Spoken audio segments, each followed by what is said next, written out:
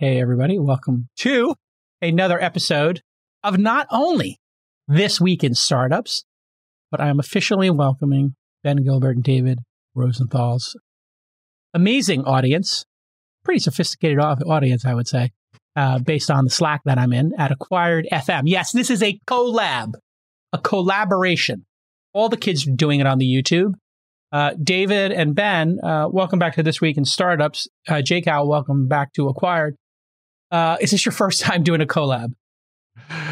No, what is this episode like 6, 7 we've done together? You guys are now in like the rankings of most on the show. 7th episode together. Yes. Who else is on that leaderboard? Who we have to battle here? Brian Alvey, who was my best friend from high school, who I did Weblogs Inc. with, has been on a lot of times.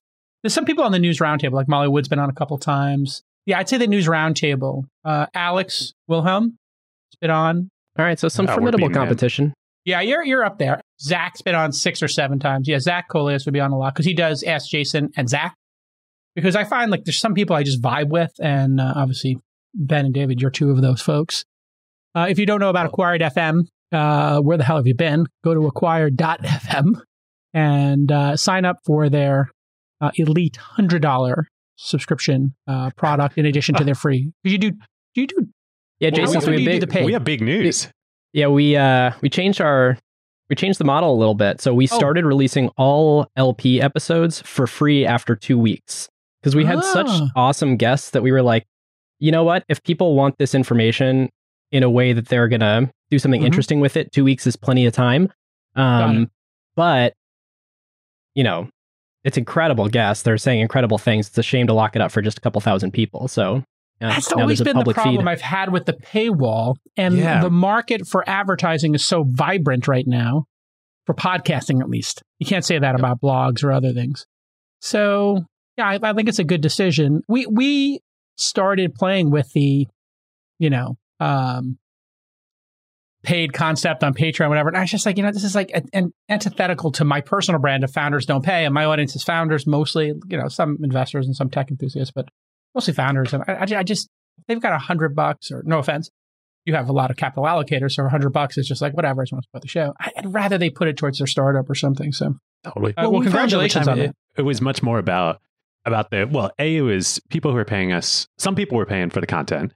But it was a minority. Most people were paying because they liked us, wanted to support the show. They wanted to support the show. Be part of the community. We do monthly Zoom calls with our paid LPs. And that's very cool. Yeah. So we get to hear about their crazy NFT exploits in the last 6 months. Oh my God. I mean, I don't know when the last time we got together was, but we have not really. When was it? I think it was right before your Italy trip. Oh, right before Italy. Okay, so it was August. Oh, thanks. I've lost 20 pounds since then. Thanks for noticing. You're still looking good. You were seriously looking good.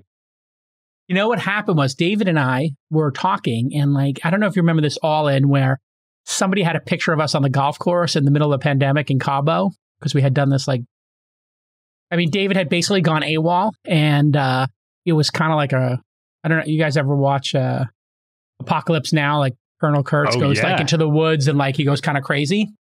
So David Sachs is missing. And so people are like, hey, David's kind of lost it in the middle of the pandemic. He just went to Cabo. Can you go retrieve him? And I'm like, okay. So it's middle of pandemic. I fly down private to Cabo. I find him in Cabo and he's literally, he's kind of I don't know about this pandemic. It's just the end of the world. He's kind of, on edge or whatever. He's like Colonel Kurtz. He's basically gone Colonel Kurtz. You're going into the heart of darkness. I'm like, you can't live this way. You got funds, you got family, you got friends, you got the poker group. You got to come home. David, you got to come back to the Bay. You can't stay in Cabo for the whole pandemic. So I brought him home. But anyway, there was a picture of the 2 of us on the golf course. And I'm over 200 pounds. He's pushing whatever. And we started doing All In together. And then, of course, fat jokes. We just fat shame each other incessantly at the poker game. But you can't do that anymore, can you, Dave? And you're not allowed to fat shame. I have the picture ready to pull up if you want to see it. I mean, no, I don't want to see it. I think it's okay if you do it yourself. Oh, I mean, wow. There we are. I mean, There are. Well, I mean, you're kind of leaning backwards. Well, we know how to. We're sucking it in there. We're sucking it in. We're working the angles. I'm all in black. He made the terrible maneuver of putting all white on, and he's like, "Why are you wearing all black on the golf course in Cobb?" I'm like, "Slimming." Slimming, exactly. Why do I wear black all the time? It's slimming. So I love that we're looking at it through a like screenshot of a Zoom background while Sax is talking over it. It's a very like 2020 version of this peak photo. Pandemic, yeah. That's a peak pandemic approach there, because you can see the aliasing around the thing is just terrible. That's when Zoom just started that feature. Yeah. So we look really fat, and so we were fat shaming each other, and all of a sudden I notice he's getting thinner, and he's talking about his weight loss. So I'm like, oh god. Anyway, I'm 176 this week, every single day. Congratulations. What's your secret? Trainer? Peloton? I stopped working out actually. And because what I found was in the research, if you're working out and you have a serious amount of weight to lose, which I did, I was 198 or 199 was my peak this year. I'm 176 now. So I've lost over 20 pounds this year. When you're that fat and overweight, I'm sorry, obese, whatever, if I'm triggering people, but I consider myself a fat bastard. You felt you were not happy with where you were. I was, if I'm being totally candid, Ben and David, I was very disappointed in myself that I could be so successful at anything I tried, with the exception of weight loss. And it was like embarrassing to me and frustrating to me because I would lose 10 pounds, 15 pounds, and then 10 pounds, gain it back, 10 pounds, gain it back for 10 years. And it's just basically, I was a marathon runner who stopped running marathons. And so my metabolism, you get older, and then I kind of forgive myself. You gain a pound or two a year. That's not a lot. And you do it for 20 years, you're going to be overweight. So that's exactly what happened to me. Anyway, I just went down to 1.5 meals a day. That's it. It's just literal starvation. It's not fun, but thermodynamics, are a fact of the universe. And there's some quote. I lost a bunch of weight when I was in college, and I remember some quote. Were you fat? I lost 40 pounds my senior year of college. You were and fat. I've been about the same. Yeah, probably. I mean, depends on definition, but I wasn't happy with how I was. I mean, you were definitely in the obese category, which is 30 BMI or more, plus thanks, 30, Jason. 40 pounds. Appreciate that. I mean, no, listen, I was obese too. You get the sense that David was never. But there's like those phrases I was a like little kid. Not since David actually played football in college. Wide receiver? That's a long story that we don't have time for now. Okay. Let's do that on the next twist. Collab. So how did you lose the weight then, Ben? Very similar. I cut all carbs, but at the end of the day, I think it's kind of it's a calories game.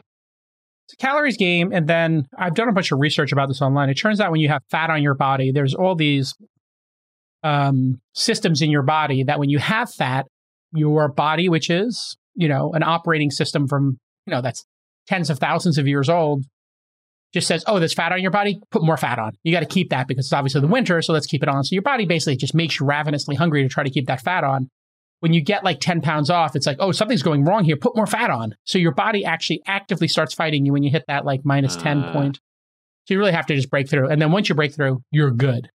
So David and I both broke through, and it's been great. I mean, he's 168, he told me, and he started at 192 or 94. So we're both on the exact same journey.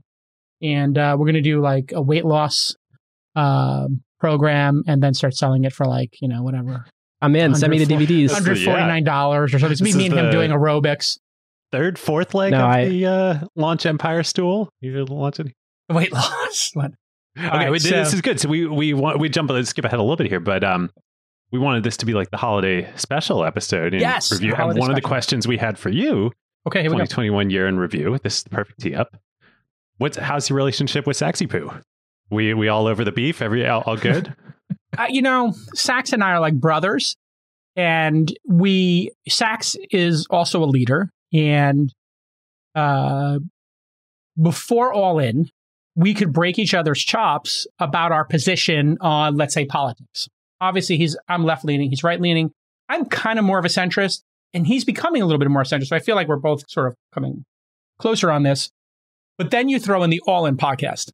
And that was not, that was just to have fun. And now it's obviously gotten larger than we thought it would. It peaked at the 41st episode in the country of all categories. Oh, that's crazy. Wow. Episode 56 and 57 were like 41-55 or something. I don't know. Like I look at it over the weekend, and that's crazy. So it's gotten extraordinarily popular.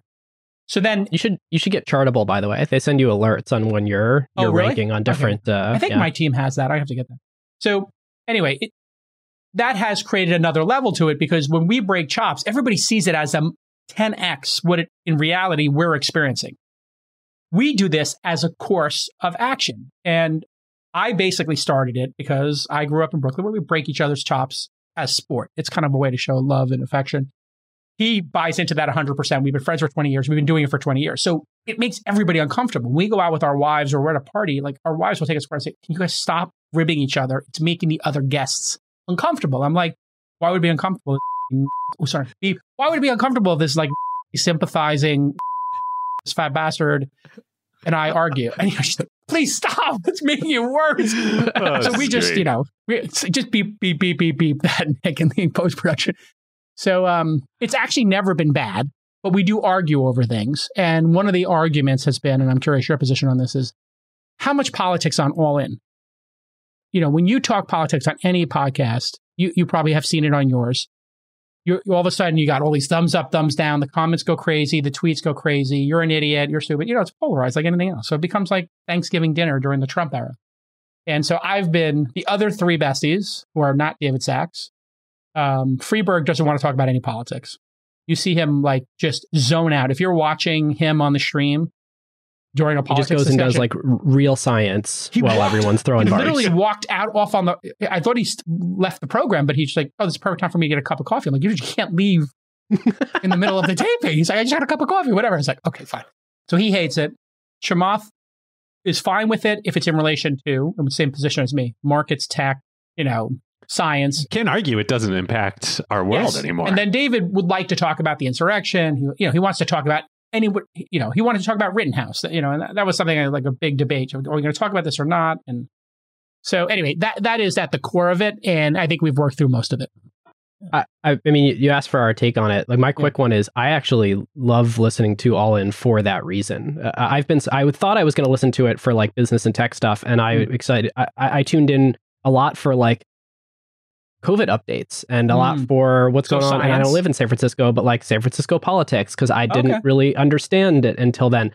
And I feel like it's an intelligent politics discussion. I mean, there's barbs, but Sachs is the first conservative to make arguments where I become amenable to them and then look at myself and I'm like, no, what are you doing? But like, it's smart. It's well reasoned. It's not incendiary most of the time. David? I totally agree. And I go back to, you can't separate anymore. Like tech and our world and our industry is so much more a fabric of the whole world. And so like to pretend that politics and world events and stuff, don't impact our industry and vice versa is silly. And there's no place else where you can get a good discussion of these things than All In. So I think it's great. I agree with Ben. I think it's a core part of the show. I appreciate that. And I agree with you both. Like, I mean, to say it's part of the fabric of society, capital allocation, wealth creation, technology, and science are our society, as far as I'm concerned. Like, I don't think almost anything is important now. Entertainment, media, like religion. I mean, all the movie studios are owned by big tech. Like literally owned by, there are no more independent film studios. So is that enough? Yeah. So, I appreciate it. What we're trying to do, we play poker most weeks or have dinner together, every couple of weeks, during poker. And we really, as a quartet, have had discussions about, hey, what is a vibrant civil discussion, right? And so like interruptions comes up all the time. Like, how prepared are we? Like, and so that was another big discussion. Like, hey, are you interrupting people? It's like, it's a conversation, and Sachs would show up with a monologue, and we had to have this like discussion. Like, Sachs has researchers and writers who are giving him notes, and none of us are doing that. I'm like, hey, listen, I don't want you monologuing on the show. I'm going to interrupt you if you monologue. So you can get 90 seconds into this, but when you get to 2 minutes or 3 minutes, I'm going to ask you a question. You got to pass the ball. This is not ISO ball. This is not like 90s basketball. You're not Allen Iverson or Carmelo Anthony. I want Warrior style basketball. I want the ball passing. And he agrees with that. By the way, I don't know how this did in your analytics, but one of my favorite All In episodes, if not my favorite for this year, was when you had Draymond on. I don't know if that was a deep cut or if that was high up on the charts, but it was awesome. It was in the early days. We have to have him back on after the season. Well, listeners, this is the perfect opportunity to introduce a new sponsor here on ACQ2, Quarter. Their new product, Quarter Pro, launched about a year ago and is already adopted by several Fortune 500 companies and some of the world's largest hedge funds and equity research departments. Yeah, this research platform is transforming the way qualitative public market research is conducted. Here's how Quarter Pro works. You can get every piece of first-party information from public companies all in one single place. That's live earnings calls with real-time transcripts, company filings, slide decks, and more. Quarter Pro has built a world-class user interface for this. Yep. Let's say you're an investor or a podcaster, and you've got the use case where you need to look up a company such as Novo Nordisk, Hermes, or Visa. You can open their platform and search guidance or market outlook. Quarter Pro then immediately identifies all instances where a company has historically mentioned and discussed these topics in all of their IR-related communications. Or here's another pretty crazy thing they've done that's difficult to get anywhere else. You can actually search through literally every individual slide in Quarter's database, covering 9,000 public companies and millions of slides for any keyword mentioned based on Quarter's AI capabilities. This truly makes it easier than ever to conduct qualitative analysis of entire industry value chains and specific companies. So whether you're an equity research analyst, an asset manager, or an investor relations professional, this platform will help you increase your productivity through their live call, transcript components, AI-powered summaries, and a feature allowing you to visualize the entire timeline and changes of specific slides throughout quarters. Quarter also offers their database as an API solution. This enables other companies such as trading and research platforms, as well as AI and LLM companies to build custom solutions and integrate this database into their offerings or add functionality on top of the data. Yep. To find out why leading companies globally are choosing Quarter Pro in their day-to-day work and to experience the platform firsthand, request a personal demo by visiting quarter.com/acquired. That's QUARTR, no E, QUARTR.com/acquired, or click the link in the show notes to get the personal demo from the Quarter team. Our thanks to Quarter. One final question on All In. How has your thinking evolved on the sort of Jason Calacanis media and investing empire since adding All In to the mix? Like, how does it fit in with Launch and Twist and how you're thinking about the next 5 and 10 years now? So I love doing it. I love doing it. I am now, I turned 51 on Sunday. Happy birthday. Now oriented. Happy birthday. I've just oriented my life. How old are you guys, by the way? 32, and David, you're 35? 37. Just turned 37. Yeah, so I focused my entire life on performance, success, trying to be somebody, be important, get money, get power, get status. And I just made the decision after Tony Hsieh passed away, which is just now the year anniversary, and after COVID, that I am going to put an equal amount of effort into my personal enjoyment with my friends and my family, which has been a journey of my 40s, is trying to just put more effort into my friendships and families and relationships. So I bought a ski house, and I'm going to spend a month in Tahoe skiing and doing the show from there. So actually, I'm orienting the empire around my personal enjoyment of life and, my relationships, and the success is going to take care of itself because it has I was at like maybe 300,000 followers or something. I think I added 100,000 followers since All In became popular. I'm getting a lot of offers to do other media stuff now because people saw me in a different role, like as a moderator. So you might see me on some other mainstream media stuff or other projects. So it has changed things for me.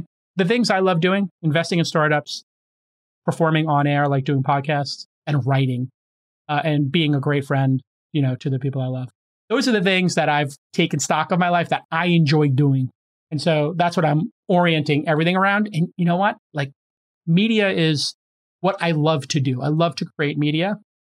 And it's really that simple. And like this, like last night, I was like, can't wait to be on the show with you two, and it's like, I really enjoy our time together. We felt the same way. Chopping it up. And I get a little tingle, before All In or before certain guests and, as part of that. since This Week in Startups went 5 days a week this year, we're bringing Molly Wood on. And so Molly Wood is obviously a very famous podcaster from NPR, New York Times. And before that, she kind of pioneered streaming media on CNET. And we've been friends for a long time. And she's joining us in January as the co-host of This Week in Startups. We'll take a little pressure off me and kind of add to that. Oh, great. Awesome. Yeah, it was a 2-year thing. Yeah. I've been talking to her about it for 2 years, but she wants to be an investor. And so she was like, hey, how do I become an investor? And I was like, well, you quit your job and come work with me. And so she wants to do climate. So I don't know if you saw the syndicate launched the SaaS syndicate. And I'll just break a little news here. We're going to do a climate syndicate next. Oh, sweet. And Molly Wood did this great podcast this year called How We Survive. It became the #1 business podcast for a couple of weeks. And she's passionate about that. So she's going to spend the first half of the day working on This Week in Startups with me. Second half of the day, investing in climate startups and other startups. And I'm going to teach her how to be an investor. And we'll actually do that on air. So that's going to be like really exciting for me too, because I just think she's awesome. That's great. How are you guys thinking about your media empire? Well, it's a great question. I mean, it's gotten very popular. I see you guys in the rankings. Like we're both right there in the top, top 15 tech podcasts, 10 to 15. That's right. It's it's been a while. I mean, we never expected any of this. Like, yeah, but you're good at it. So it's been thank you. It's been awesome. I don't know. We live in this golden age, right? Like I'm full time. Monica, like Acquired is like what I do. It's my job, quote unquote. Now, I used to be a professional venture capitalist who with a hobby podcast on the side. Now I'm a professional podcaster with a fund hobby venture capitalist on the side, and like. Never been happier. I mean, we live in this golden age, right? Where like media broadly defined what it's become, the internet, media influence is the key to, we were going to talk about Sequoia on this episode and the state of the VC landscape, as we always do. Like just, being capital by itself is not enough anymore. What we do, what you do, what All In does, that you tell us, but I'd imagine for all 4 of your investing on All In and you with the Launch and Twist empire, it's the best thing that you could do for your investing, right? It's something you can do. It's not for everybody. I think you have to want to put yourself out there. You want to have an opinion, and it does take a lot of time, right? So I'm doing 6 podcasts a week, 2 hours approximately of effort each one. But for me, talking is my superpower, so it's not that hard. How is your business being impacted by this, Ben? Yeah, it's been interesting. So I think a thing that we were really worried about for a long time is, so we started as like the normal podcast that everyone says you should do, which is 30 to 40 minutes. And we started bleeding longer and longer. Then we got into this territory where like we do these, like we each do 50 hours of research on a company to produce a 3-hour podcast on the New York Times or TSMC, which went nuts this year. And we were getting a lot of Explain what TSMC feedback. is. Taiwan Semiconductor Manufacturer. Yep. No, company. Taiwan Semiconductor Company. Right? I think Taiwan Semiconductor Manufacturing Company. Manufacturing company or corporation. The 9th largest company in the world by market cap. They make all the chips, all the most advanced chips in all smartphones, and this is a key asset in the world. It is a geopolitical linchpin. It's like literally it is a keystone or a linchpin. Like you pull the linchpin out or you remove the keystone, the arc collapses. Like this literally is modern life like disappears. It's a really significant business that is more important. Let me ask you this: having you guys doing the deep dive on it, is it been more important than the actual Taiwan, like the country itself? Like If you think about China and the U.S. interest, if we're being totally cynical or candid, do people care more about the people of Taiwan and the state/province, however you look at a country of Taiwan, or is this more about or equal about Taiwan Semiconductor? I mean, we cannot compare the value of human life to the value of the market cap of a corporation. About how the communists think about it. The thing is, though, it's not either. It's the same thing. The country Taiwan started. This is the whole history that we tell in the episode. Like, it was government policy, domestic policy, that they wanted to start this. So they recruited Morris Chang, the founder, who was by that point an American citizen. He's from China, originally from mainland China. Recruited him to come take over like a ministry. And then that led into one thing led to another. Then they started TSMC. The government owned it. There were outside shareholders, and there obviously still are now. But it's the same thing. It's like the most strategic political asset that the government has. Yeah. I guess the point that I wanted to make there is, so we do this 3-hour episode on TSMC, and we've done these 3-hour episodes on all these other companies. And it finally dawned on me that you can just go be weird in a corner of the internet. And the internet is now so big that if you just keep at it and you have reasonable distribution channels, you will find all the other people that are weird in the same way that you're weird who will come conglomerate around you. That. So while the conventional wisdom is don't do 3-hour podcasts, like 160,000 people who like 3-hour podcasts have found their way to us over the last 6.5 years of banging our head against a wall. So I find that inspiring for anybody who has something where they feel like they want to go and operate in some pseudo obscure corner.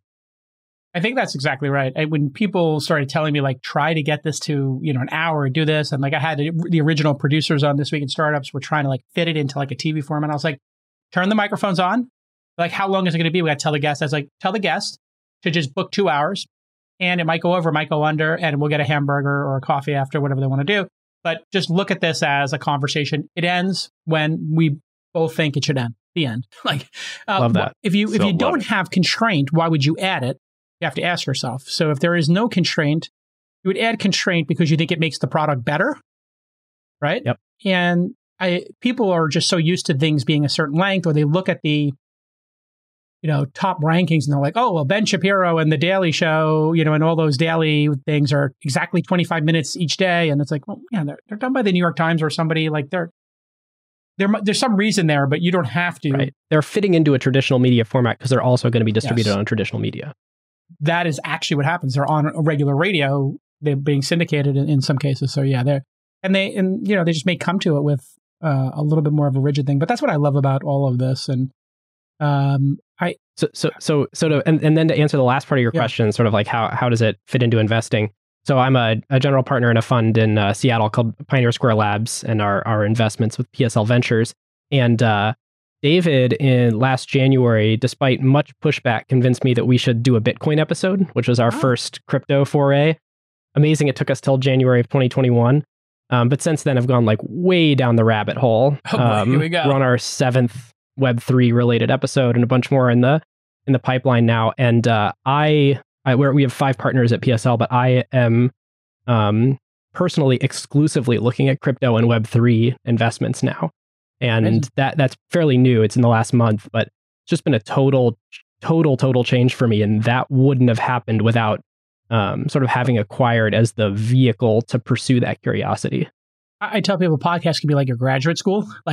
And literally, like, 100%. Every year you get a new degree, or every like 10 episodes, it's like, here's your new, minor in crypto. Here's your minor in smart contracts. Like, it's like literally taking another couple of credits. And I always tell people it's a front for me to build relationships and get smarter, right? And so I think maybe it's a good segue into crypto. Is that somewhere on the docket that we're talking about crypto? I don't think it's explicitly on the docket, but it's like, hey, Jason, are we talking about mobile? Are we talking about social today? I mean, probably not.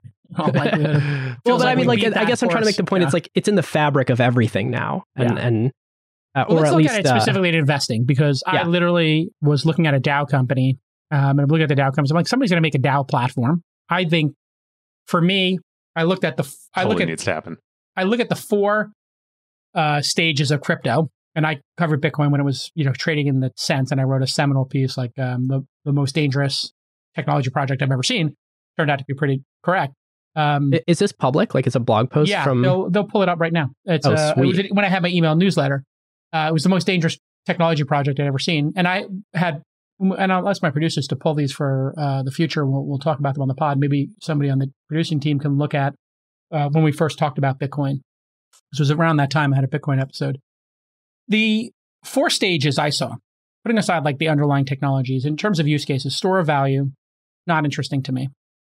Interesting to somebody who's in a communist country, somebody who's got runaway inflation, somebody who's doing money laundering, whatever. Somebody like me who just bought a hardware device to specifically put my stored value on. Geeking out, store of value, whatever. I would rather store my value in a ski house or, something else. Like, I don't know, a Vanguard fund. Like, there's other places to store value that I think are much better for somebody in the developed world in the United States. Second one, money transfer. Again, we're in the developed world where money transfer is not a non-issue, and this stuff is more expensive, cumbersome, harder to use. So that was a fail for me as well. NFTs, collectibles, I kind of like those when there's, and that was when I kind of got like crypto curious or like crypto, like, okay, maybe I'll do something here.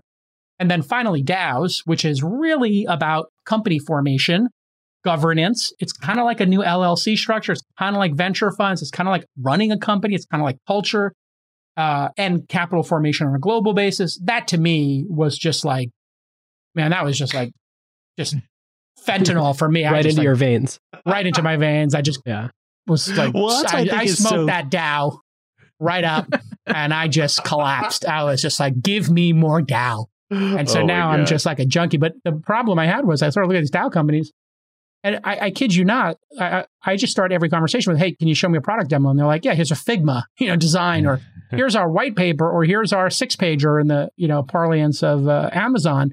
And I was like, where's the product? And they're like, well, there's a Discord server, and there's a database. And I was like, well, can you walk me through the product? Nobody's got a product here. And they're like, product will be ready in 3 weeks. And I keep hearing that from people. And the valuation was, hundreds of millions of dollars, raising, low millions of dollars for basis points. I was like, this does not make sense as an investment. That's my. But this is what happens. This is what happens every time there's a new paradigm, for lack of a better word. Like, back like in the original Web 1.0 bubble, Web 2.0 mobile. Like, there's tons and tons of never people disconnected from reality like this, though. Totally get disconnected, and there's tons of fraud, and there's tons of companies that go nowhere, and just Figma designs that never become products. But there are a few. Like, this is the moment. They're going to be the next $1 trillion companies, quote unquote companies. Not sure that emerge out of this moment. I'm not sure it'll be $1 trillion companies. It might be one or two, but I'm not sure like these platforms will be. I think their value. I think in the likely case, when I've seen on crypto valuation, and Ben, I'm very interested in hearing what valuations you're seeing and how disconnected they are from reality. When companies get these kind of valuations, $1 billion or more in value, and there's no product in market, remember Jason's rule, it's either a fraud or it's going to fail. Whether it's Quibi, Magic Leap. Quibi, Magic Leap, Theranos, Nikola, Fisker, any of these companies that become worth over $1 billion, but they don't have customers or a product in market. Probably shouldn't apply. Which biotech. One? It probably shouldn't apply to any biotech. Yeah, I mean, biotech, yeah, that would be different. I agree. There was the whole Zymergen, well, whatever. Yeah. But there's been lots of multi-billion-dollar no product in market companies like Moderna that then became products in market and were super viable. I think they did have some products, like actually in the formation of making drugs, like their platform to make the drugs was the product. So if you look at that product did exist. The drug did not go through the approval process. So we might have to workshop Jason's law with that caveat, but I think it is a good edge case to caveat. But I mean, tell me a company that became worth $1 billion, Quibi, before the product was launched. That has been I don't successful. know that they ever hit $1 billion, but what was Jason Calacanis' company? What was that called? That was another one of those that was like huge valuation. But, Vessel. Vessel. Well, that was in the era where like there were very few $1 billion companies. So I remember he raised, I can't remember if it was a $40 or an $80 million seed round. And that was on a few $100 million valuation. And that was like, 3x an outlier of anything else anyone had ever seen. So times are different now. What valuations Jason, are you seeing? To answer your point. And how do you reconcile them? Because I don't know if you saw Fred Wilson's post that said, listen, $100 million pre-launch product market fit. You cannot have a winning portfolio buying it at that price, knowing what we know about exits, even the extraordinary exits we're seeing today. I thought that was one of the most cool-headed, sober, rational posts I've seen. It also nicely flies in the face of the sort of Andreessen Horowitz philosophy over the last decade of this is all going to be so much bigger than anybody can possibly imagine. So, on our Andreessen Horowitz episode, I can't remember the exact number, David, but someone was making the case that for Mark's return, fund to actually return, these companies would need to have an aggregate enterprise value of over $15 billion or something. And he was like, well, yeah, of course it is. And it seemed crazy at the time and was totally, totally true. So I think Fred makes the well-balanced point that either we have a problem here or these things there's going to be way more multi-billion-dollar companies than anyone has, than possibly exists today. Anyway, in crypto, I'm seeing a bifurcation where if people are raising on the traditional structures where they're raising equity, they're a little overpriced relative to the regular insanity that's happening in the fundraising market right now. Put a number on it. Things pre-product, pre-launch in the $15 to $30 million valuation range. Oh, that's not that bad. That's double or triple reality. Right. But then you get into when they're issuing tokens from the get-go or doing a SAFT, a simple agreement for future tokens, or things like that, where there's never any equity structure and they're purely starting by selling some number of the eventual fully diluted total number of tokens. And the valuations make no sense. Like they're 3, 4, 5x because they're not, the argument is, well, it'll never get diluted. We're never going to, the fully diluted tokens, that there's already a set number and you'll never get diluted again. And you're like, you kind of have to. Yeah, that's an interesting one. It's like there'll never be another secondary offering. There'll never be like an IPO. There's never going to be a Series D or a bridge round. There's never going to be a punitive bridge round with warrants that are 10 to 1. The idea is it would be like your startup has 1 billion shares on day one and they're trading for a fraction of a penny or a penny. And then, we'll take it from there. But it'll always be a billion.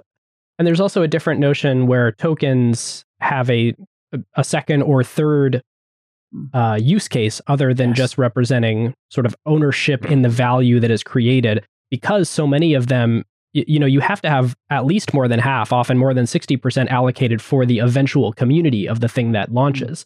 So all the founders, all the investors, all the employees and they're not really employees, but all the people working on the project are going to be a minority. And so that's different too. That's going to make it at least 2 or 3x more expensive because you have to, save a certain amount for the community in the future. So I have found, and I'm new to this process, I found that it just requires a very different way of thinking. And I'm still working through like, what's my framework to evaluate if something is a reasonable price, because price means a completely different thing in that token world. Fascinating. You buy any of this, David? You smoking this? I think I don't know. Are you mainlining it? Are you got tinfoil and a straw? Are you freebasing this craziness? I think anytime you're talking about, maybe this is controversial. I think anytime you're talking about valuations or where the market is right now, it's just like it's noise. It doesn't matter. Like I go back to like this is entry price doesn't matter for investing in the long. Okay, like all of this that is going on, Web3, DAOs. Say you're 21 years old right now, you're in college, or even you're older. Like, what? Like this is so amazing. If I were that age now, I'd be like, oh, okay, I could go like work for a company, get a job where I'm selling my labor for money, do that for a while. Maybe someday I'll start a company with equity, and all my eggs are in one basket. This blows all that up. You'd be like, okay, cool. I'm gonna like give my efforts to a bunch of projects. I'm going to get tokens in those projects. I can diversify. I can work on where my interests take me. Totally. Those projects can do well. It's just a whole new model of like and I agree labor with and that, capital. But I'm talking about in our day jobs, like entry price, investing. But I like your further point, which is the Great Resignation and young people becoming entrepreneurial. So let's put a pin in that and get to that. But before we get to that one, there's a thing, David, that I know you want to say that, or that you've said to me before, which I think is a reasonable and succinct way to put this, which is because we are elephant hunting in the game of venture, all that matters is that the entry place that you get in is sufficiently low, below some reasonable number, such that you're still early stage. Mm-hmm. And like, do you care how low below that? Not really. Just like go put wind in the sails of the company. But as long as you're in early stage in a winner, it that's totally what depends on the style of investing too. Like I used to be a professional venture capitalist for over a decade, very traditional. I'd make 1 to 2 investments a year. I'd sit on the board, I'd like, my model has completely changed now. And I think back on that, that's a great, totally viable model. But like, you're betting on so much to go right with every individual investment there. You are threading a needle every single time. And now I just think about it more as like, okay, I and my partner Nat in my fund in kindergarten, we're going to make 50 to 100 investments a year. they're going to be small, small checks. And most of those, we're not going to make any money. But some of those are going to make so much money that it'll pay for everything. And we have so many chances to be right. And what I'm saying is that like with Web3 and DAOs, that brings that same dynamics to companies themselves, to founders, to employees. And I just think that's we did a great special episode a couple of weeks ago with NZS Capital, which is a hedge fund based out of Colorado. Those guys are so smart. They're so awesome. And the whole premise, they spent a lot of time at the Santa Fe Institute, which is an amazing institute. And their whole premise in starting the firm was like, we don't know what the future is. And if you just like have that as your baseline, we don't know what's going to happen. Then what do? They've culturally outlawed the word conviction. No one's allowed to come and say, I have conviction in this investment, because they're like, you don't know the future. That's a ridiculous thing to say. And now when I think like traditional venture investing, caring about valuations, all like that's like you're kind of betting on yourself that you know what's going to happen. But if you're just like, I don't know what's going to happen, like, so these valuations are probably crazy right now. Sure. Right. But they may not be crazy. And as long as you're investing through time periods and up cycles and down cycles, it's all going to balance out. Interesting. I might take the other side of this, that some price discipline matters, and that outrageous valuations could be a sign of a founder who is optimizing for the wrong things. And if you're optimizing for the wrong things, like I've seen founders turn down like top tier firms to get plus 10, 20% on a valuation. And then they just don't have Benchmark or Sequoia, whoever on their thing, but they got some second tier or third tier firm to, go 30%, 40% over what those firms offered. I had one founder who got offered to vest all of their shares ahead of time, so no vesting schedule, and control of the board.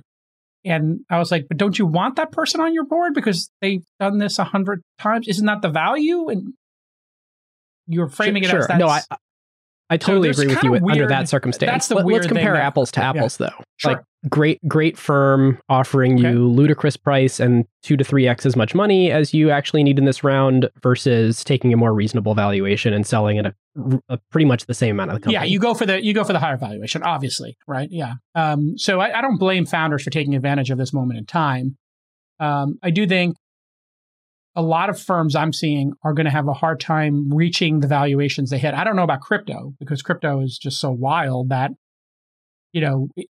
having a global day trading base of users that is completely unregulated, participating in startups. I think I'm just sort of like stitching this together here in my head, but let's see what you guys think and you can riff on it. We had, as the venture community angels, a lock on accreditation and investing in startups.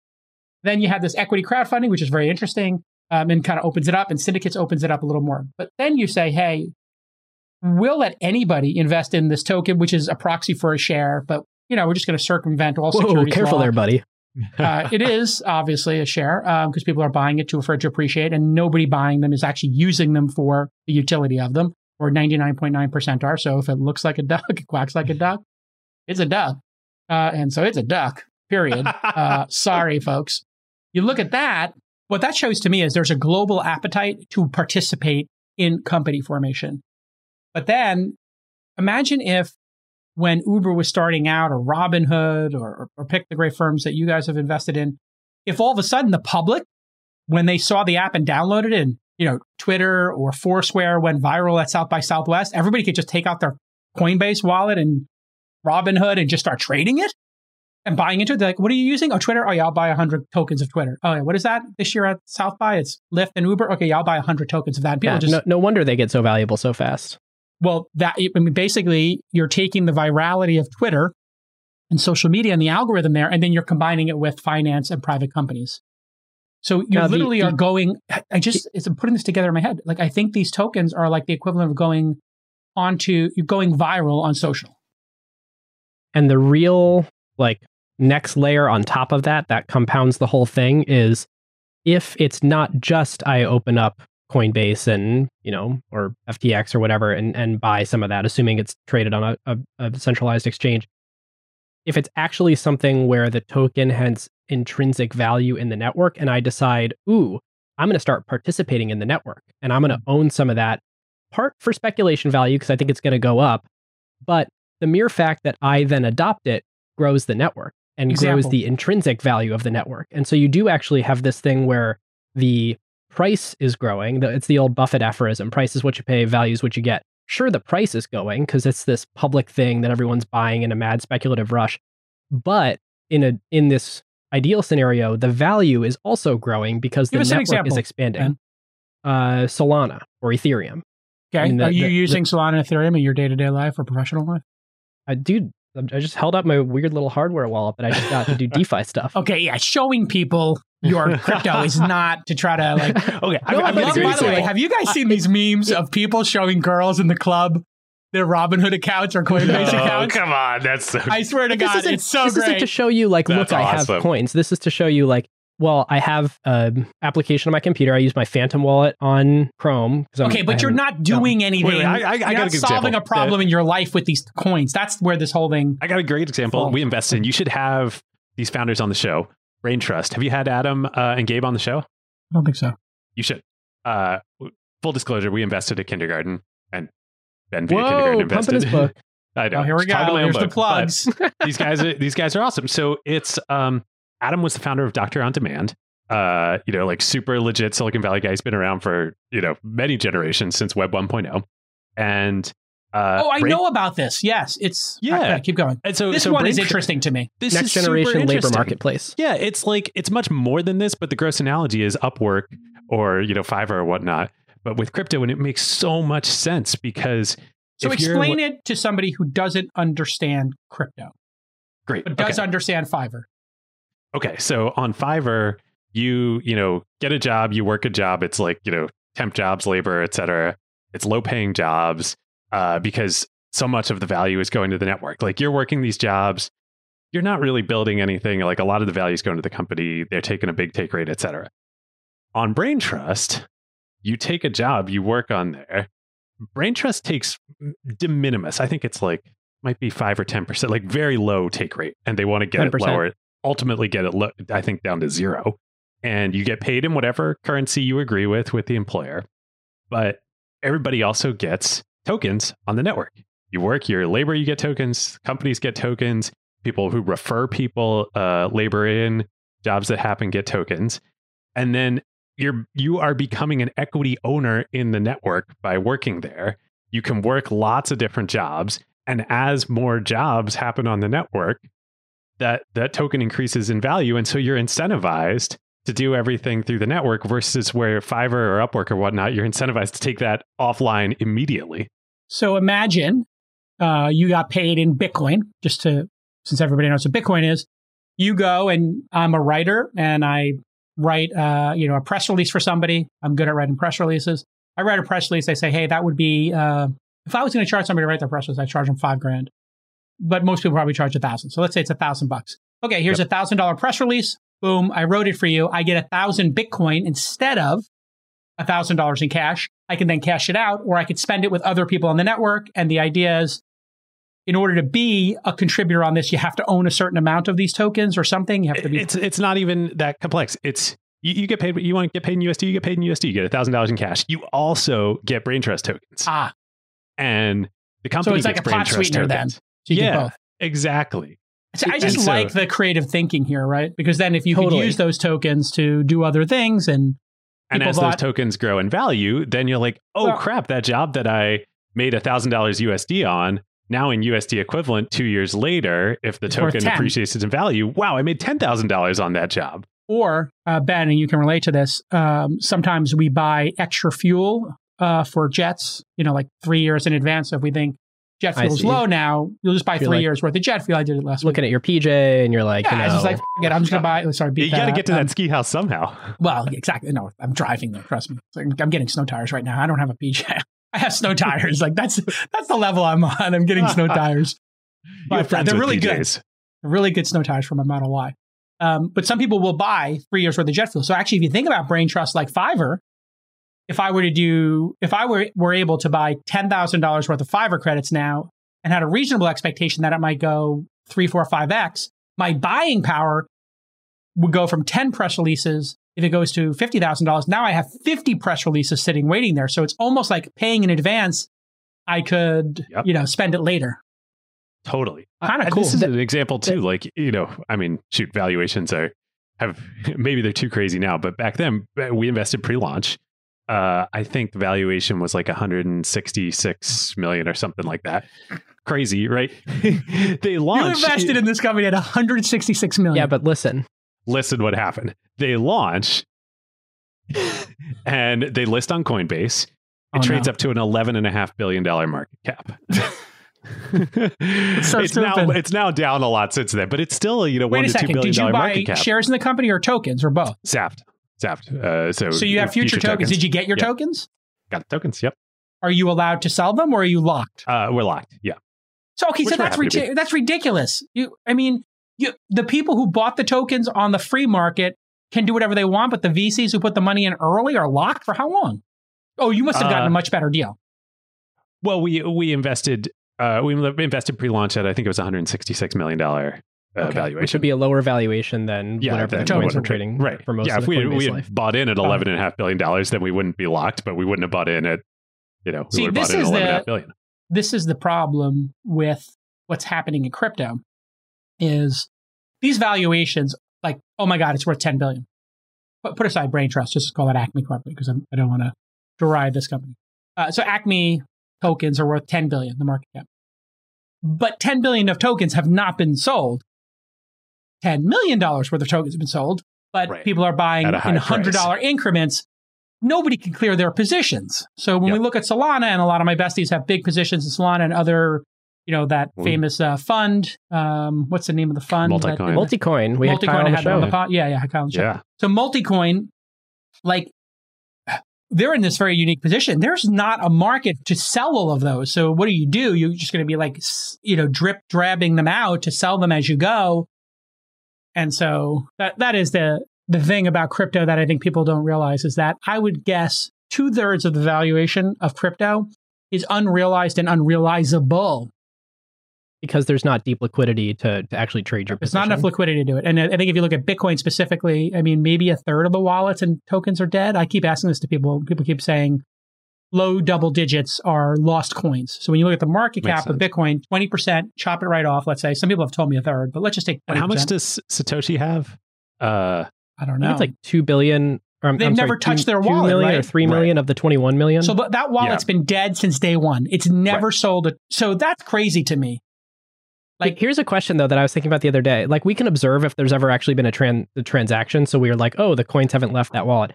If I were Satoshi, in some ways, you're like, well, that's proof Satoshi's dead because no human could actually resist the temptation of being able to go make that much money or spend that much money or do something with that money. They could totally take a loan against that as collateral. Oh, there's something even better they could do. There's something even easier. Because then it's not on chain. Here's how you do it. It's a little secret that happens sometimes in our industry. You may not have come across it. Satoshi? I didn't want to bring it up, but I am 1/16th. I'm 1/16th of Satoshi. If I was Satoshi, is this like when you were? You said you were VC Braggs. Yes, which I thought was great, and people still to this day think I'm VC Braggs. It's so great. Oh, so great. Well, I coordinated with VC Braggs. VC Braggs. I'm DMing with VC Braggs all the time, saying this is hilarious. Please keep going because I was like one of the original targets. And then you take out your other phone and you're like, "Thanks, Jason." So anyway, I was like, okay, how can we make people believe this? I'm going to tweet something from the VC Braggs. And then I'm going to delete it. And then you screen capture it and then share it somewhere else to prove it. So we were going through a whole deep, how do we convince people that I accidentally tweeted from at Jason or at This Week in Startups? Anyway, putting that aside, here's how you do it. This is like QAnon for startups. Basically, yeah. It's a little Pizzagate or something. Aliens, reptiles, Illuminati. So you would create an LLC, Ben, and you'd say, I'm contributing of my 20% of the Bitcoin. I'm going to put 1%. I'm pledging 1% into that LLC. And then if you all want to buy it, I will sell it to you for half price under the concept here that you can't sell it for 10 years. Boom. So they could have done all kinds of off-market transactions like that and could be doing them all the time with a non-disclosure. Mm. Yeah, people used to do this. I don't know if they still do with employee equity in startups, right? Well, what happened to me was I owned equity in a high-growth startup at one point. and it was a very coveted share. And that company was not allowing people to sell them because the founder ruled with an iron fist. And that was why he was so successful. And then somebody, who you're talking about. Once upon a time in startup Once land. upon a time in startup. Somebody said to me, listen, don't worry about it. F that guy. We'll make an LLC. You sign this piece of paperwork. You contribute your stuff. I contribute into that X number of dollars. We now own your shares and this amount of cash. Anytime you want cash, you take it out. And then I own a couple of shares. And it's just a liquidity pool for you. And nobody has to know. And I was like, I'm not going to do that because he's my friend and I'm just. Well, they also, that when people were doing that, at least with startup equity, there was a lot of risk because if the company found out, they could cancel those shares, right? Theoretically, they could cancel those shares. That has never gone to the test. And so this person is like, no, they can't do it. It would go to the Supreme Court or whatever. I'm like, yeah, that's exactly what I want to be doing. Yeah, with one of my besties going to the Supreme Court. Like, I trust my bestie. I'm looking at the data. Like, liquidity, illiquidity is a feature. Not a Turned bug. out it was very beneficial for you to wait. Yes. But this may The may or may LLC not was be, not based in Wyoming, by the way. It was not a DAO. may or may not be relevant to this conversation. I'm just curious, popped in my head. Are you still in touch with Travis? What's he up to these days? Unrelated. Thank you for asking. I don't talk about Travis publicly, and I don't talk about the guy with the rocket ships publicly anymore because the press now, because of reblogging, if I talked about the SNL thing and the amount of blowback when you have a high profile friend like that, it's just like it's back channel blowback. It's people asking me like to ask, high profile friends to, solve some problem like their kids benefit. Makes sense. And the other problem is, I basically told my team. Well, sorry to bring it up, but no, it's totally fine to bring it up. I actually like talking to you about it. When you start having I have acquaintances and friends, and then there's like very close friends. When I have close friends, and I was on CNBC in the early days of, let's say, specifically Uber and Tesla, I say, listen, I have the Roadster. It's amazing. I was out there stumping for my friends. Hey, Uber's great. They're going to get through their problems. Hey, Tesla's amazing. Yes, the Model S is late, but I have the first one. It's incredible. It's transcendent. I was doing that. My friends were on high profile, and I was supportive. So no problem. Then if your friends become too high profile, if I mentioned something about a Chamath SPAC now, like if I had Chamath on earlier, I'm like, hey, meet my friend Chamath Palihapitiya. Here's how you pronounce his last name. That was like, 5 to 10 years ago, and I was introducing him to the world on the pod. I could say, well, wait, now if I were to say something about Chamath and then bring up one of the IPO SPACs, it gets reblogged, and people say, well, he's an insider. He's his bestie. He has inside information. This is a publicly traded stock. And then all of a sudden, I'm trading on a friend's reputation as opposed to supporting a friend. So now I support my friends. If they become so high profile, I've now just learned to just turn off the spigot. So everybody keeps asking me about Travis. I spend time with Travis. I know a lot about what he's doing. I say nothing because he has said, I want nobody to talk about what I'm doing. And I said, great, I respect that. Totally. And then people are like, are you an investor? Are you involved? Are you on the board? And I say, I don't speak about it. At the end, That is 100% his rate. That is great. And you're a good friend. I try to, one of the things I've tried to do in my life is be the best friend possible for my friends because it gives me joy to be able to take a phone call from somebody who is having a hard time. And I took these texts and from Tony, leading up until his suicide. And, it's like something that's stuck with me of like, did I do enough in that situation? Could anybody have done anything in that situation? And, it's like heavy stuff to be somebody's good friend and then have them kill themselves, in a really disastrous way. And so I've just, this is like, you asked me like what I'm thinking about and top of mind for me in my career at 51. It's that. It's like I have a lot of friends in high pressure situations or friends who, have died early from, like Tony, from drug abuse and mental health issues. And like, that's what I think about is like my friendships and whatever, because I'm not going to be here much longer. I'm 51. I got 19 to 40 years, hopefully. I want to really enjoy these and be supportive. So I didn't mean to bring the show down, but that's how I think about it. It's, I mean, Well, and it kind of, I don't know, weird to connect this to DAOs and everything, but like I think that's what's so cool about DAOs and Web3 is like you get to do stuff with your friends, and that leads to awesome stuff. Like I love that about DAOs and crypto. Let me throw this up there. You said earlier, I think, Ben, no, maybe it was you, David, that there's always fraud, there's always craziness, and then something real comes out of it. I agree with that as a premise. I've been super critical of crypto. I was like super enthusiastic. Then I became super critical with all the grifts and the ICOs. That's right. And these like stupid like NFT, painting the tape and market manipulation. And then now I see NFTs that have IP included with them and residuals and smart contracts. And then I'm seeing DAOs. If we are in a journey of where this becomes legitimate technology that people use every day, and just pure speculation, if that was like a 9-inning game, what inning are we in? That's a good question. I saw a stat. I don't know if this is correct or not, but I saw it somewhere. That's something like 2 or 3% of the U.S. population owns an NFT at this point. That may be an incorrect stat. What number? 2 or 3% of the U.S. population. I don't buy that, but that's incredible. Yeah, that seems high to me. But if that's true, then like, wow, that's a lot farther along than I would have thought. I mean, 9 million people. It was 270 million adults, 300 million adults now, something like that. This is not the number of adults, but this is a tweet that I saw yesterday. Someone did an analysis of 6.1 million trades of 4.7 million NFTs, which is interesting to see. Like 1.5 trades per NFT is the average. Shows that the top 10% of traders have traded 97% of NFTs, which definitely puts meat on the bones of the hypothesis that a lot of NFT trades are wash sales intending to artificially boost prices. 100%. There's some interesting graphs that they show. Define wash trades for people who don't know. Selling something to realize the loss and then very quickly thereafter buying it again and resetting your basis.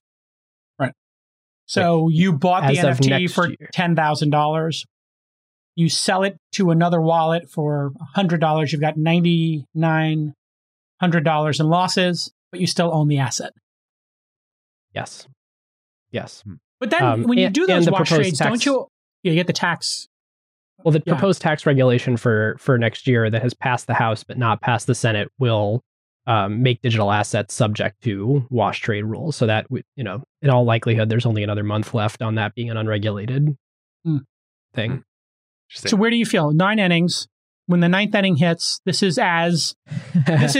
basically becomes 2005 using the internet. Like everybody uses it. Everybody's got a mobile phone with the internet on it. It's the moment when like the iPhones in people's pockets, BlackBerries, and everybody is used to the internet. So I haven't defined it in terms of innings. I've defined it in terms of years. And the thing I keep going back and forth on are we 1994 or 1999? Because you could make an argument we're 94 because like the real heavy use case things, the Amazons of Web3 are just now starting. But the craziness level feels pretty 99. Oh, I like that framing. Mm-hmm. So the technology development is 94. We're at Mosaic browser, Netscape 1.0. Yes. Oh my gosh, you look at MetaMask, like that is Mosaic. Yeah, okay. So we're like Mosaic going into Netscape. But the hype and the finance is like peak 99, 2000. I think that's exactly right, actually. Everything is so much faster now. Every cycle is so much faster. Every trend is so much faster. Information disseminates so much faster that like the hype and the bubbles popping and the bubbles coming back, like all of the cycles are just massively accelerated now. Wow. I think that is the best framing I've heard in a long time. And I was writing a blog post called Crypto Cognitive Dissonance. And I think you just gave me the supporting point, which is, you have this cognitive dissonance, which is there are so many scams going on here. And there's no way these valuations match reality because there's no use case.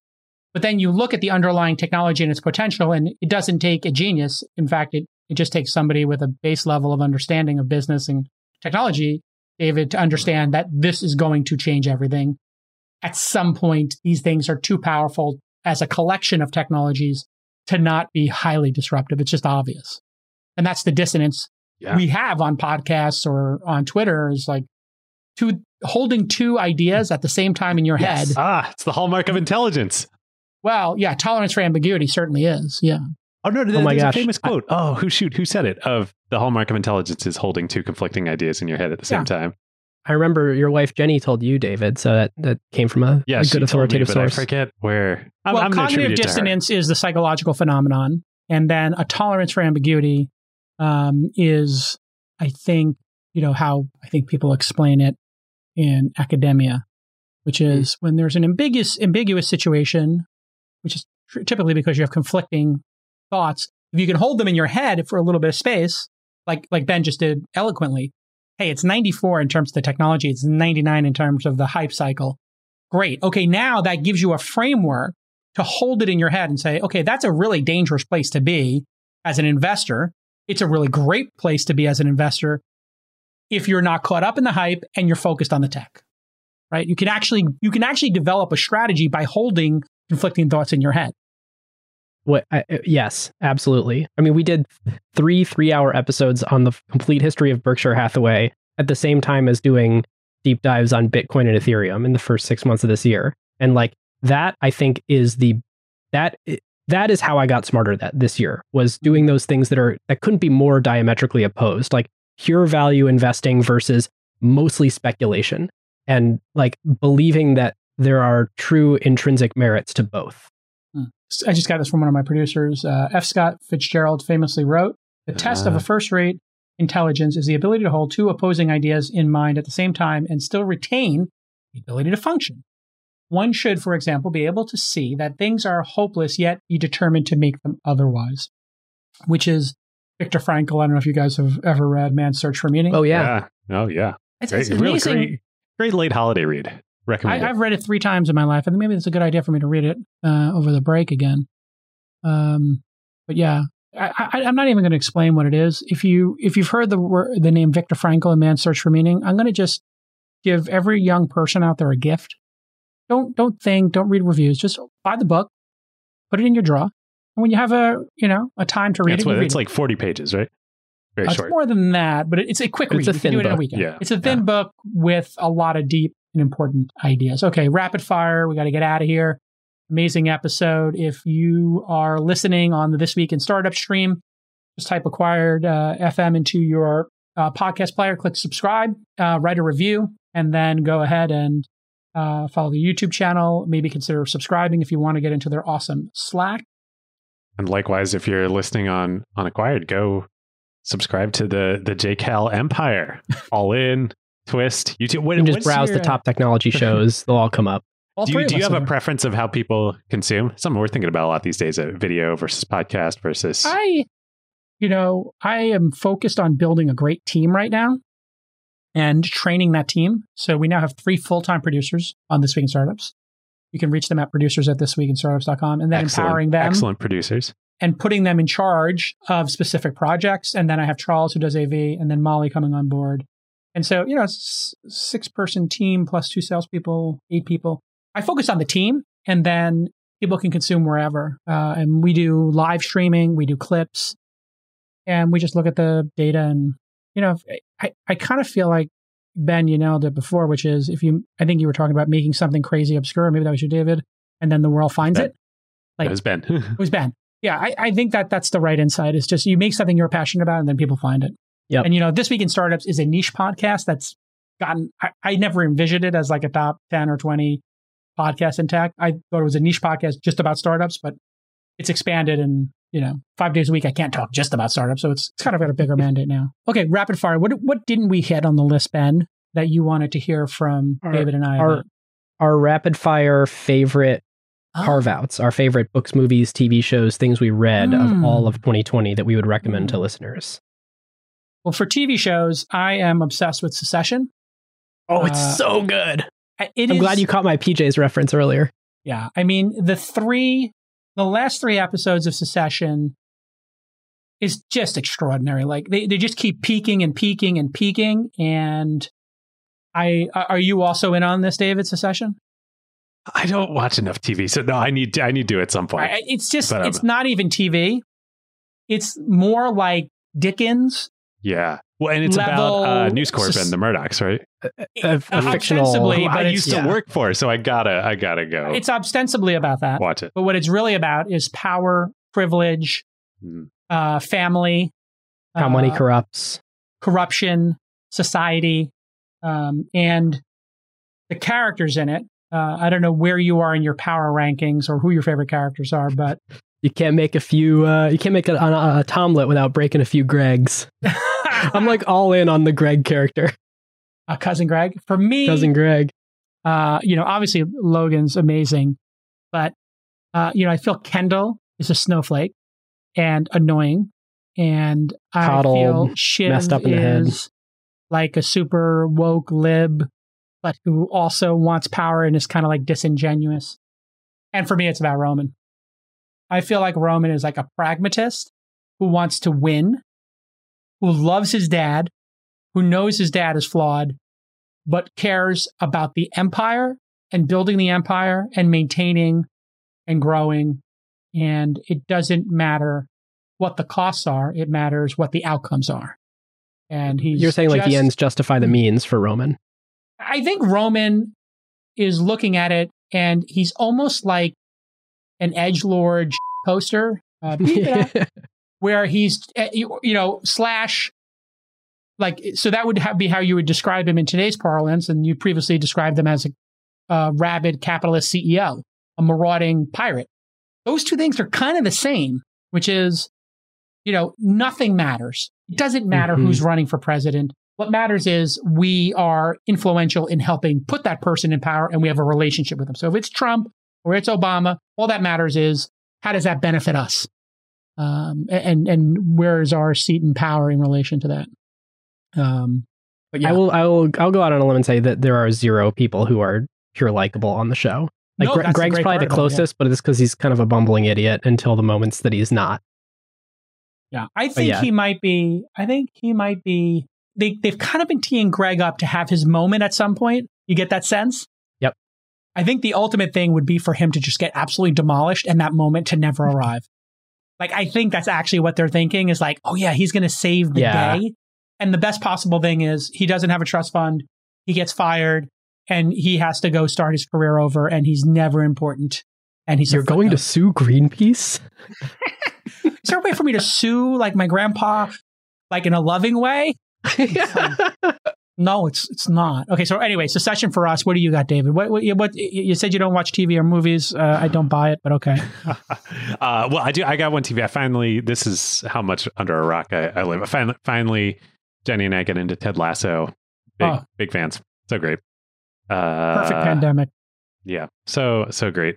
But instead of TV, used to be my guilty pleasure is no longer guilty. I have fully embraced it. I don't think there's anything to be ashamed of. I love playing video games. Wow. So I got after like a 10, 15 year hiatus, I got the new Xbox. They came out this summer. Is that 5 or something? Where are they at? It's the X and the S. I got the S, which is nice. It's real cute. It's a little. So they don't even number it anymore. They're just like, it's the Xbox, and it's the 2021, and you bought it. And all the games work on all the old ones too. It's just like how good a graphics. It's kind of like how dialed in do you want to be?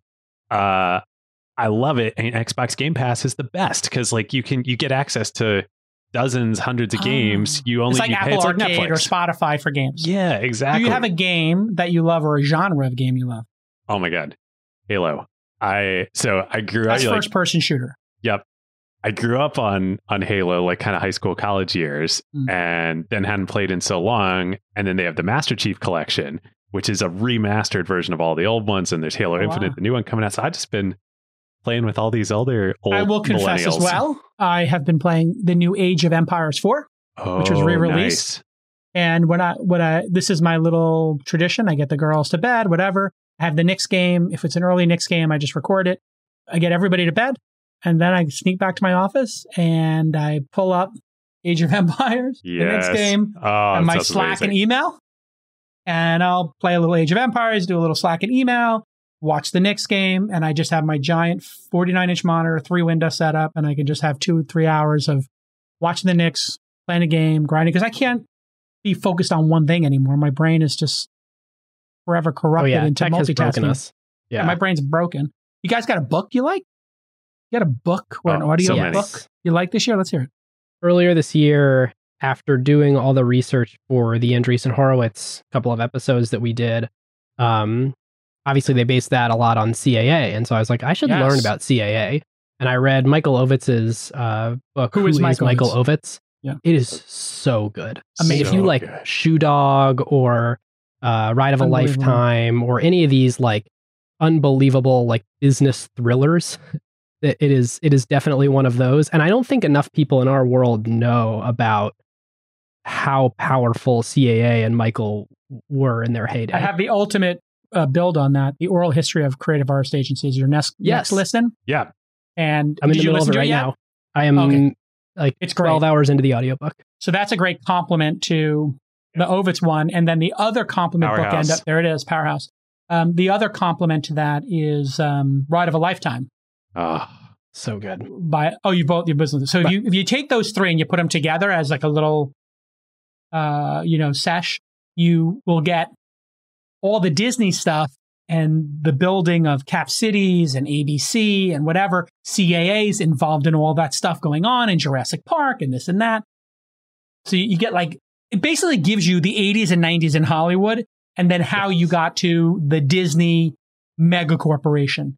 Which if you were it's like shining a flashlight on these like different corners, like it's like lighting up different corners of the universe as you read each one of these books. Yes, and it's Rashomon, like 5 different versions of the truth to kind of get to what actually happened, right? So if you don't know the reference for folks listening, Kurosawa, famous Japanese director, director period, had a film Rashomon, which is about a crime that occurs, and there's different people's perspectives. So the movie is shown from their different perspectives. And it is about the ultimate nature of truth. So great.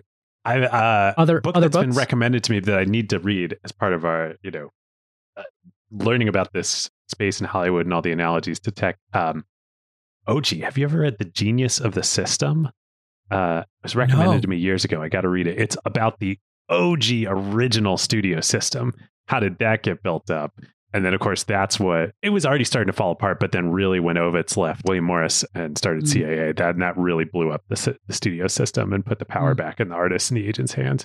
Amazing. On the fiction tip, I really like The Martian and the follow-up to that, Project Hail Mary, came out from Andy Weir. I just bought it. That's my holiday reading. It's great. I really enjoyed it. And which one's better? The Martian was so unique in terms of his style. I feel like he is like a standard bearer for Michael Crichton, where Crichton would very much get into the science and the technology and then create a great, really fast-paced story to go with it. And I actually had Andy Weir on a program before the movie came out, but after the book came out, because, he was down in San Jose, and I actually went to his apartment. He's like, yeah, you can come to my condo and film me. And I went to his tiny little condo before he became a Hollywood guy. That's awesome. I don't know what episode it is. I'm going to throw it into the chat. And then I hosted a screening of The Martian with him, and I did a Q&A after in San Francisco at the Metreon, and I invited all of our fans to come.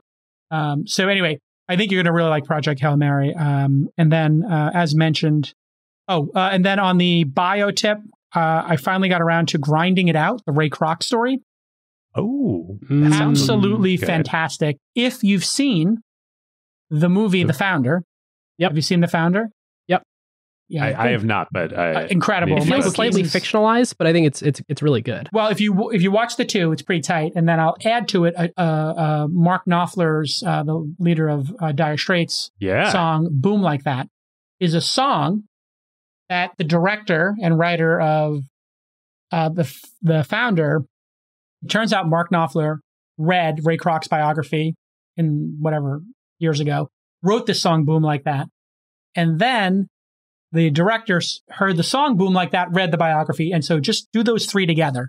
Oh, sweet! So great. And so I'm giving you a little trifecta there on the pop culture tip. I also reread, because I started writing my next book. I re-listened to when I was in Italy. Can you give us some deets? It's going to be about money, and that's as much as I'll say. Okay. But it's not a tactical book like Angel. This is a book. Like big think book. And so it's for everybody. But On Writing by Stephen King is really, really great practical book about writing combined with his story. And there's just a great moment in it where Stephen King, he's the best. Well, there's an amazing anecdote I'll just tell briefly here. He was a teacher. He wrote like 3 pages about Carrie, and just about how this girl had had her first menstruation cycle and the girls made fun of her or whatever. And he was very frustrated with it. And he crumpled it up and threw it away. His wife pulled it out, read it, said, you got to finish this. I love this. This is like incredible. Please finish it. He finishes it. He sells it for like essentially 2 years salary as a teacher. He was making like 4,000. He got like 8,000 or 9,000 for this, paperback. Back then, paperbacks and hardcovers were two different deals. So he gets the paperback deal. The paperback takes off. The hardcover takes off. He sold the hardcover, and then the paperback rights are still out there. He gets a call from his agent, the publisher, because the publisher then would split with him whatever they got. The publisher, of course, says, "Hey, listen, we got you $400,000. You get half, so you get $200,000." He goes, "Oh, wow, $20,000? You're kidding?" He goes, "No. $400,000, you get $200,000. Okay, so you're telling me I'm getting $20,000 for the paperback? I got $8,000 for this. It's 5 times as much. That's like $40,000, $20,000. You realize it's like 5 times a year salary. I can quit job." He goes, No, Stephen. We're getting $400,000. You're getting $200,000. And he can't process it, which I related to because at one point, with the Uber shares, they had done a stock split of like 4-1 or something. And so somebody, on my team is like, "Hey, here's the update on this," because they were not giving us too many updates. Everything was kind of close to the vest. And I was like, "Whoa, that's a lot of money." And they're like, "Yeah, it's actually 4 times that." And I was like, "What?" And it was like, it was like a couple $1 million and then like, tens of millions of dollars. I was like, "You're kidding." And they're like, "No, we're not kidding." And I was like, "Oh, okay, there we go." All right. What do you guys got real quick on books? on Stephen King, though? Quick shout out. His Gunslinger series, not as well known, but it's his magnum opus. It's so good. So good. I've Have you never ever read read his fiction. I got to get in there. Oh, so good. And then I had Working Backwards, by the way, which is the Amazon book, just because I'm trying to institute the writing culture inside of my companies. Great. I got a real quick one. Sticking with the fiction and the sci-fi, building off The Martian, The Expanse. I've not watched the TV show, but the books are so good. I feel like not enough people know about these. And people don't know James S.A. Corey, the author, is a pen name. It's 2 people who write it together. And either both or at least one of them is George R.R. Martin's assistant. What? So literally, this is Game of Thrones in space. It is exactly that. It is so fantastic. And I started watching The Expanse, but I think we fell asleep during it. I got to give it another shot. The books are so good. They're so good. And the last book just came out, wrapping up the whole series. 9 books. It's excellent. All right. So I think we got all the books. Any more books? Nope. All right, let's go on to podcasts then. Any podcasts that are non-obvious that you guys have gotten into? I'm trying to think. I don't know, David, did you have a favorite podcast this year? I've got a few 2 video game podcasts, video game nostalgia history podcasts that I love. Actually 3. One OG that I've been listening for years, Wizard and the Bruiser, is kind of like a fun poppy take on nerd culture. Retrograde Amnesia is my new favorite. They go through old school RPGs, like PlayStation era RPGs, and they play them, and then they like talk about the experience, like beat by beat. They do like 50 episodes on a game. And then Resonant Arc is another one in the same vein. That's also great. Mine, I think, is actually a late 2020, but I'm going to recommend a single episode of the Tim Ferriss podcast where he interviews Jerry Seinfeld. Oh, so it good. Starts slow, but by the end, it's maybe the best podcast episode I've ever listened to. On Jerry, the creative process, building habits, sticking to habits, what makes a great comedian. I had Tim famously on This Week in Startups, a live episode when I would do live episodes every month in San Francisco or every other month. And famously during that episode, because Tim and I have a personal relationship, and he talked a little bit about like his, depression or other issues or whatever, mental health issues. And then he talked about, for the first time live in the room, it kind of took everybody back, his suicidal ideation when he was in college. He then wrote a blog post about that and talked on a show, and it became like a top search term. And then somebody who was listening to the show emailed us both that he was going to kill himself, listened to the episode, got help. And oh, wow. Yeah, so pretty heavy stuff. Wow. But Tim and I are good friends, and I got a lot of respect for him. I added The Watch, which is a Ringer podcast where they talk about TV episodes, but in a long way, and they do every Secession episode the night after Secession. So now my new habit is I'm about the debrief. So now I watch Secession and then I listen to The Watch talk about Secession, and I'll listen to some of their other episodes as well. But they go deep, so you have to have watched the show or else you get spoilered out. And then I will watch, I'll add a streaming show to this. I will watch the Knicks game, and then Knicks Fan TV comes on, and it's like a call-in radio show using this restream technology we use today. And it's just changed my Knicks viewing habit because I find the debrief is kind of like, I'm in it for the debrief now. After Secession, I like to talk about Secession. After, totally. You know. I think that's enough show. Anything else you guys got on the podcast tab? People should subscribe to your show. I think if anyone's, I retweeted it. The acquired account has been streaming this the whole time. Fantastic, yeah, and vice versa. I can't say enough. Like I've been a long time Twist listener, but All In is just brain candy in every way. You light up all the different parts of the brain and keep going.